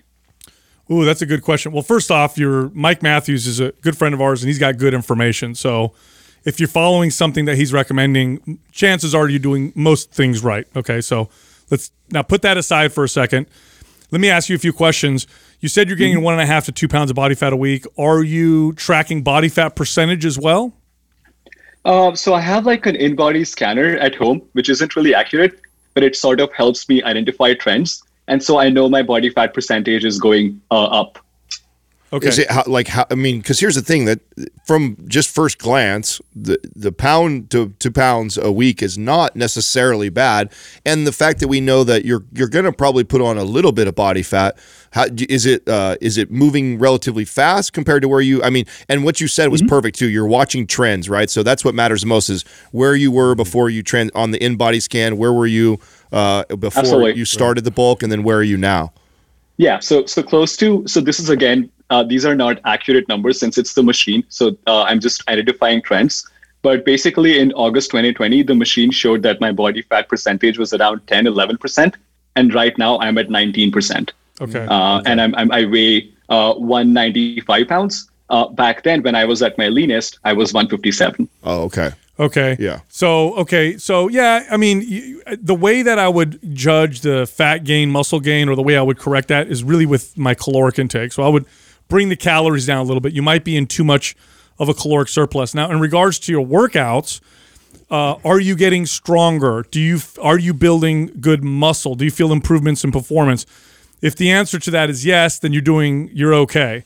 Now, if the answer to that is no, Then the other questions I would ask are, do you feel excessively sore, fatigued, stiff, or inflamed? If the answer is yes to that, then I'd say you're doing too much volume, not the other way around. Now, if you're not gaining muscle and you're not getting super sore, you're not feeling stiffness, you feel really good, then maybe you can increase some volume in your workouts. But it really depends on those things. Let's talk about the calories a little bit. Where were you in the cut, and then where are you at now calorie wise? So absolutely. So my TDE is around 2,500. When I'm on my lean bulk, I usually eat around 2,900, and when I was cutting, I was eating around 2,200. So those are the numbers, and I'm doing around 0.5 to 0.8 pound of protein per pound. So it's around 155, 156 grams of protein. And I also track my fat and carbs. So it sounds like you sound like you're in pretty good, but the only difference I'd probably make is when you went from 22, maybe I'd go to like 25. Yeah, just maybe. I just did the math on your body, and I hope I'm right here. I just did the math on your body fat percentage, lean body mass. So your lean body mass, your total weight was 157 at 10% body fat. Mm-hmm. Now you're 190 at 19% body fat?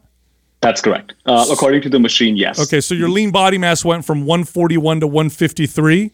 That's pretty damn good. That's not bad. Yeah. But he also went from 157 to 190. Right, which is why I think that you just a little too much calories, but everything else is pretty good. Like when what Sal was alluding to earlier about, if you're getting stronger and we're putting muscle on, there's not a problem with the volume of training.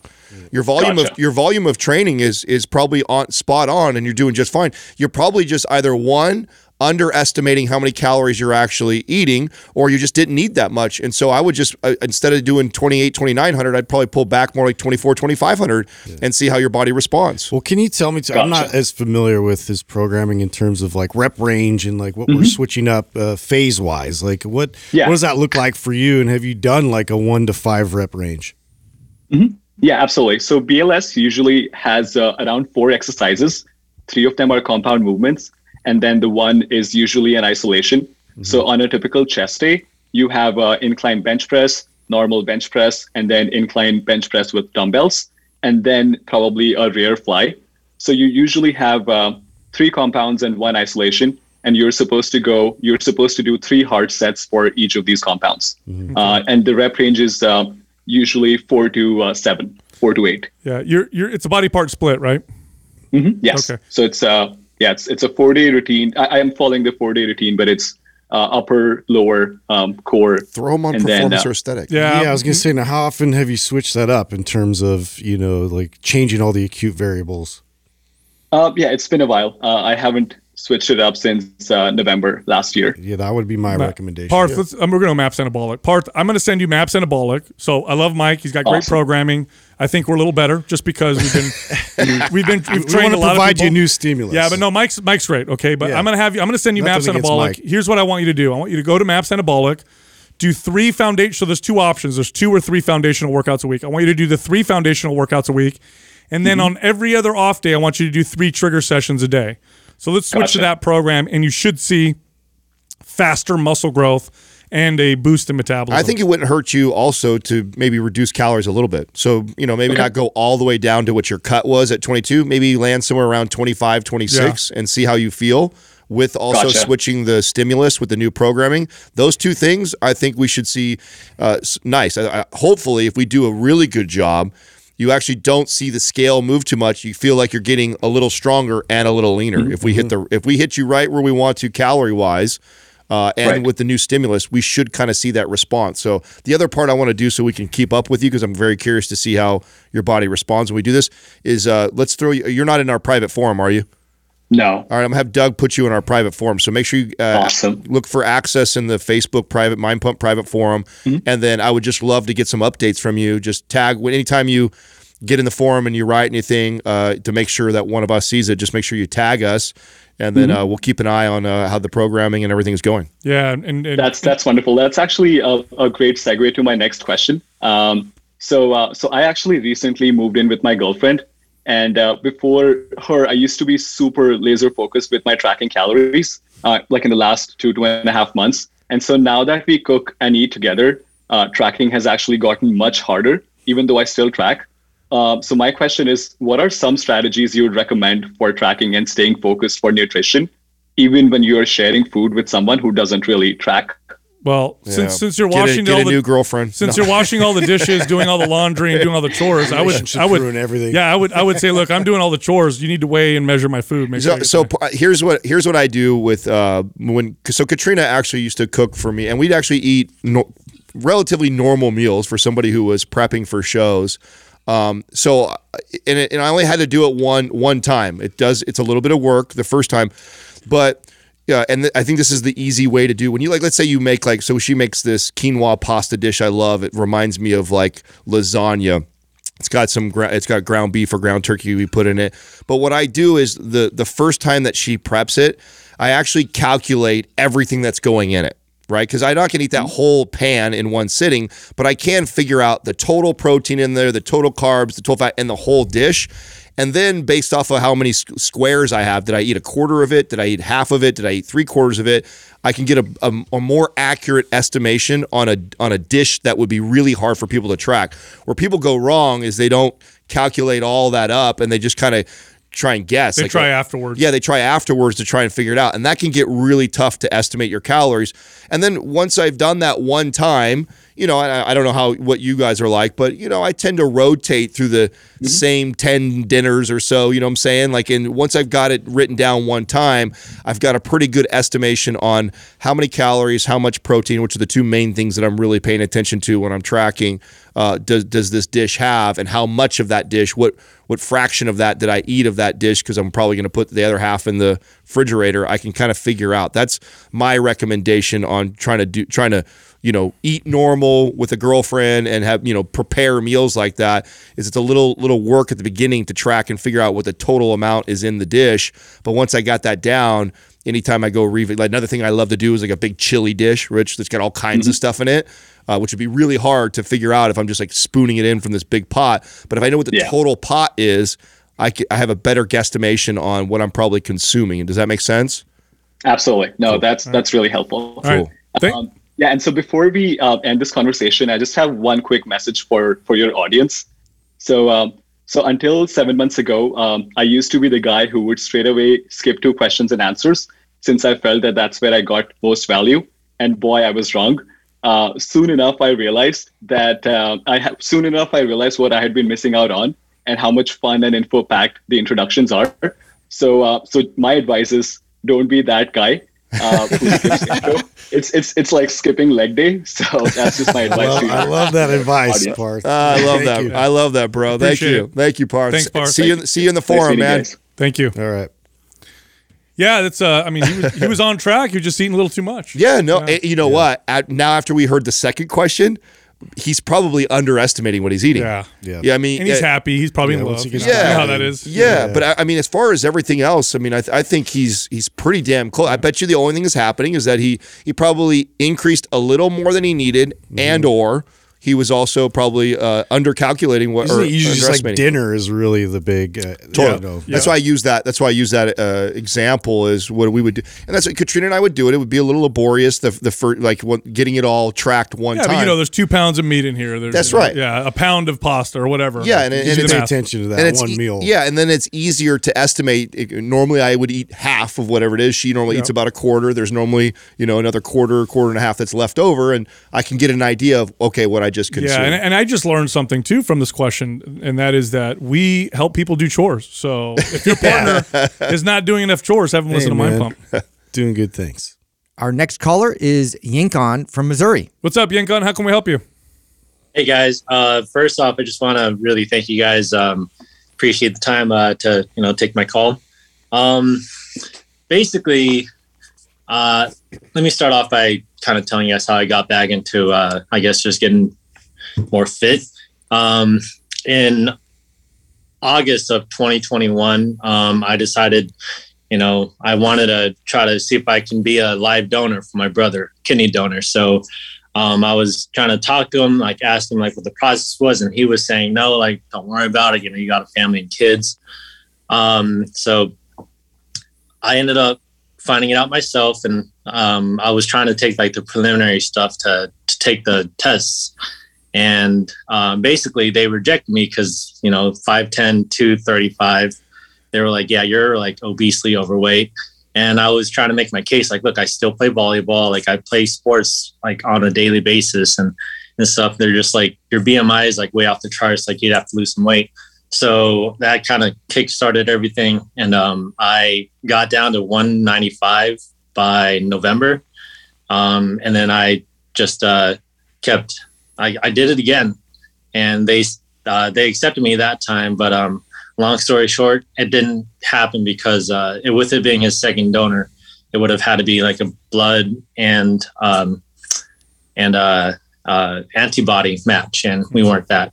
But basically, like, it really like woke me up because I was like, what am I doing with my life? Because he was like in the hospital like 2-3 times a year with like blood poisoning and stuff, and like I'm just here like in the heartland of America, just like eating just crap food and stuff. And so I was like, I know I lost the weight like horribly. It was like the worst way to do it. And so I was like, I need to find out like, ways to, get myself in a shape better and in healthier ways. And so I found you guys, and basically I'm currently at 184 right now. I have a couple goals in mind. I feel like they're pretty ambitious for what I want to do, but at the same time, it's like kind of everywhere. For one, I want to be able to dunk a ball, basketball, and I want to be able to get into the 1,000 club. But this last month, we actually just found out we're going to be moving to Malaysia in July. So my wife's got a job there, and I'm going to be able to, be a stay-at-home dad for a little bit, work on some coding stuff. But it's got me like really flustered because I feel like I'm in a really good spot, like in terms of like where, like my journey of fitness. And I'm just like, kind of like, how do you deload, or if that's even, an option, or like, what do I do to kind of prep for that move? And once I get there, like what's something I can do while looking for a gym? Yeah, good question. Okay, so whenever I would go travel, or whenever I'd have a client travel and they weren't going to work out while they were gone, I wouldn't deload leading up to the vacation or the travel. I would actually push them a little bit past overtraining so that time off is more recovery. So in other words, let's say I'm not going to work out for 2 weeks or a week. I'm going to train even harder, a little bit more volume leading up to it, so that time off, a lot of it is recovery and recuperating, and it kind of helps balance out that time off. That would be my approach. So I wouldn't deload. Okay. I would work out hard, maybe even harder, leading up to the time off. Now, while you're gone, do you have MAPS Anywhere? I don't. I'm sorry. I should have mentioned. I'm a new listener. I started listening to you guys back in December. Okay, I'll send you MAPS Anywhere. It's a workout program. It requires no equipment except for resistance bands. It's an exceptional workout program. It blew up during the pandemic when gyms are locked down, and people loved it so much that now people are incorporating it all the time in the routine. So we're going to send that over to you. It's a great program. Follow that until you find a gym you can work out in. Can we send them anabolic for now though? Because when do you actually leave? Because wouldn't you want them doing like anabolic right now and then switch to anywhere? Yeah. How long do you have? Oh, you said you're moving in July, so you got some time, right? Yeah. Run anabolic now. Well, either anabolic or something even higher volume leading up to it, like MAPS Aesthetic, just to get you, like I said, to that point where you're pushing a little past, and then you have that recovery while you're. How long do you think you're not going to work out for? By the way, I'm hoping not too long, because like I kind of go crazy if I don't do anything. Okay. So, I mean, I've kind of like Googled places around, and our first thing is like, we're going to be stuck pretty much like at our workplace for at least a month until we can like buy a car out there. And every gym's like at least 10 minutes away. Got it. PRX. Yeah. I'm gonna send you MAPS Anabolic. Yeah. And lead up to it, and then as soon as you you don't have equipment, do MAPS Anywhere. You can literally do it anywhere. So you need no equipment for it. Just get yourself some good resistance bands. You'll be totally set. Awesome. Well, I really appreciate that, guys. Thank you so much. Yeah, no problem. Mm-hmm. Yeah. Did you guys ever do that with clients where they would have time off, so you train them a little harder? Oh yeah, totally. The one thing I wanted to address with them that we didn't get a chance to kind of get into was, he admittedly said that he lost all that weight, probably the unhealthy way. So I'm assuming that meant a lot of cardio and low calorie. So my concern was just throwing him into like a high volume program again. Yeah, no, I see that. Yeah. So anabolic was the direction I thought we should take him first to build up his metabolism. He's got time before he goes in July. Plus he's got, I mean, he's not going to have that much time off with anywhere. You with that program, literally you can work out in a closet with that program. Right. With no equipment. And then the other thing that, here's, it's a plug for our partner, PRX, like, a lot of people don't know this, but they have this set up to where it's like paying a membership. So obviously if you buy a whole gym setup for your garage that is awesome, like their setup is, it could be pretty expensive to do it all at once. So they offer it to do like a payment plan. So it's like it hits you like a gym membership. So if I understand that moving can be expensive. He may not be working right now, so asking him to spend $10,000 on equipment was probably unrealistic. Then you pay monthly like a membership. But yeah, if you were going to go get a membership at a gym anyways, it's probably not going to be that much more. And now you have it in your house, so you don't have to go anywhere. Yeah. Yeah, so that's a good way to do it. Plus, they give you a lot of different options for bundles, so that way you just get the essentials you need to keep it going. So,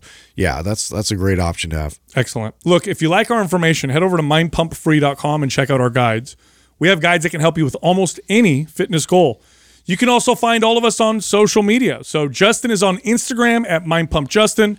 Adam is on Instagram at mindpumpadam, and you can find me on Twitter at mindpumpsal. Thank you for listening to Mind Pump. If your goal is to build and shape your body, dramatically improve your health and energy, and maximize your overall performance, check out our discounted RGB Super Bundle at mindpumpmedia.com. The RGB Super Bundle includes MAPS Anabolic, MAPS Performance, and MAPS Aesthetic. 9 months of phased expert exercise programming designed by Sal, Adam, and Justin to systematically transform the way your body looks, feels, and performs. With detailed workout blueprints and over 200 videos, the RGB Super Bundle is like having Sal, Adam, and Justin as your own personal trainers, but at a fraction of the price. The RGB Super Bundle has a full 30-day money-back guarantee, and you can get it now plus other valuable free resources at mindpumpmedia.com. If you enjoy this show, please share the love by leaving us a 5-star rating and review on iTunes and by introducing Mind Pump to your friends and family. We thank you for your support, and until next time, this is Mind Pump.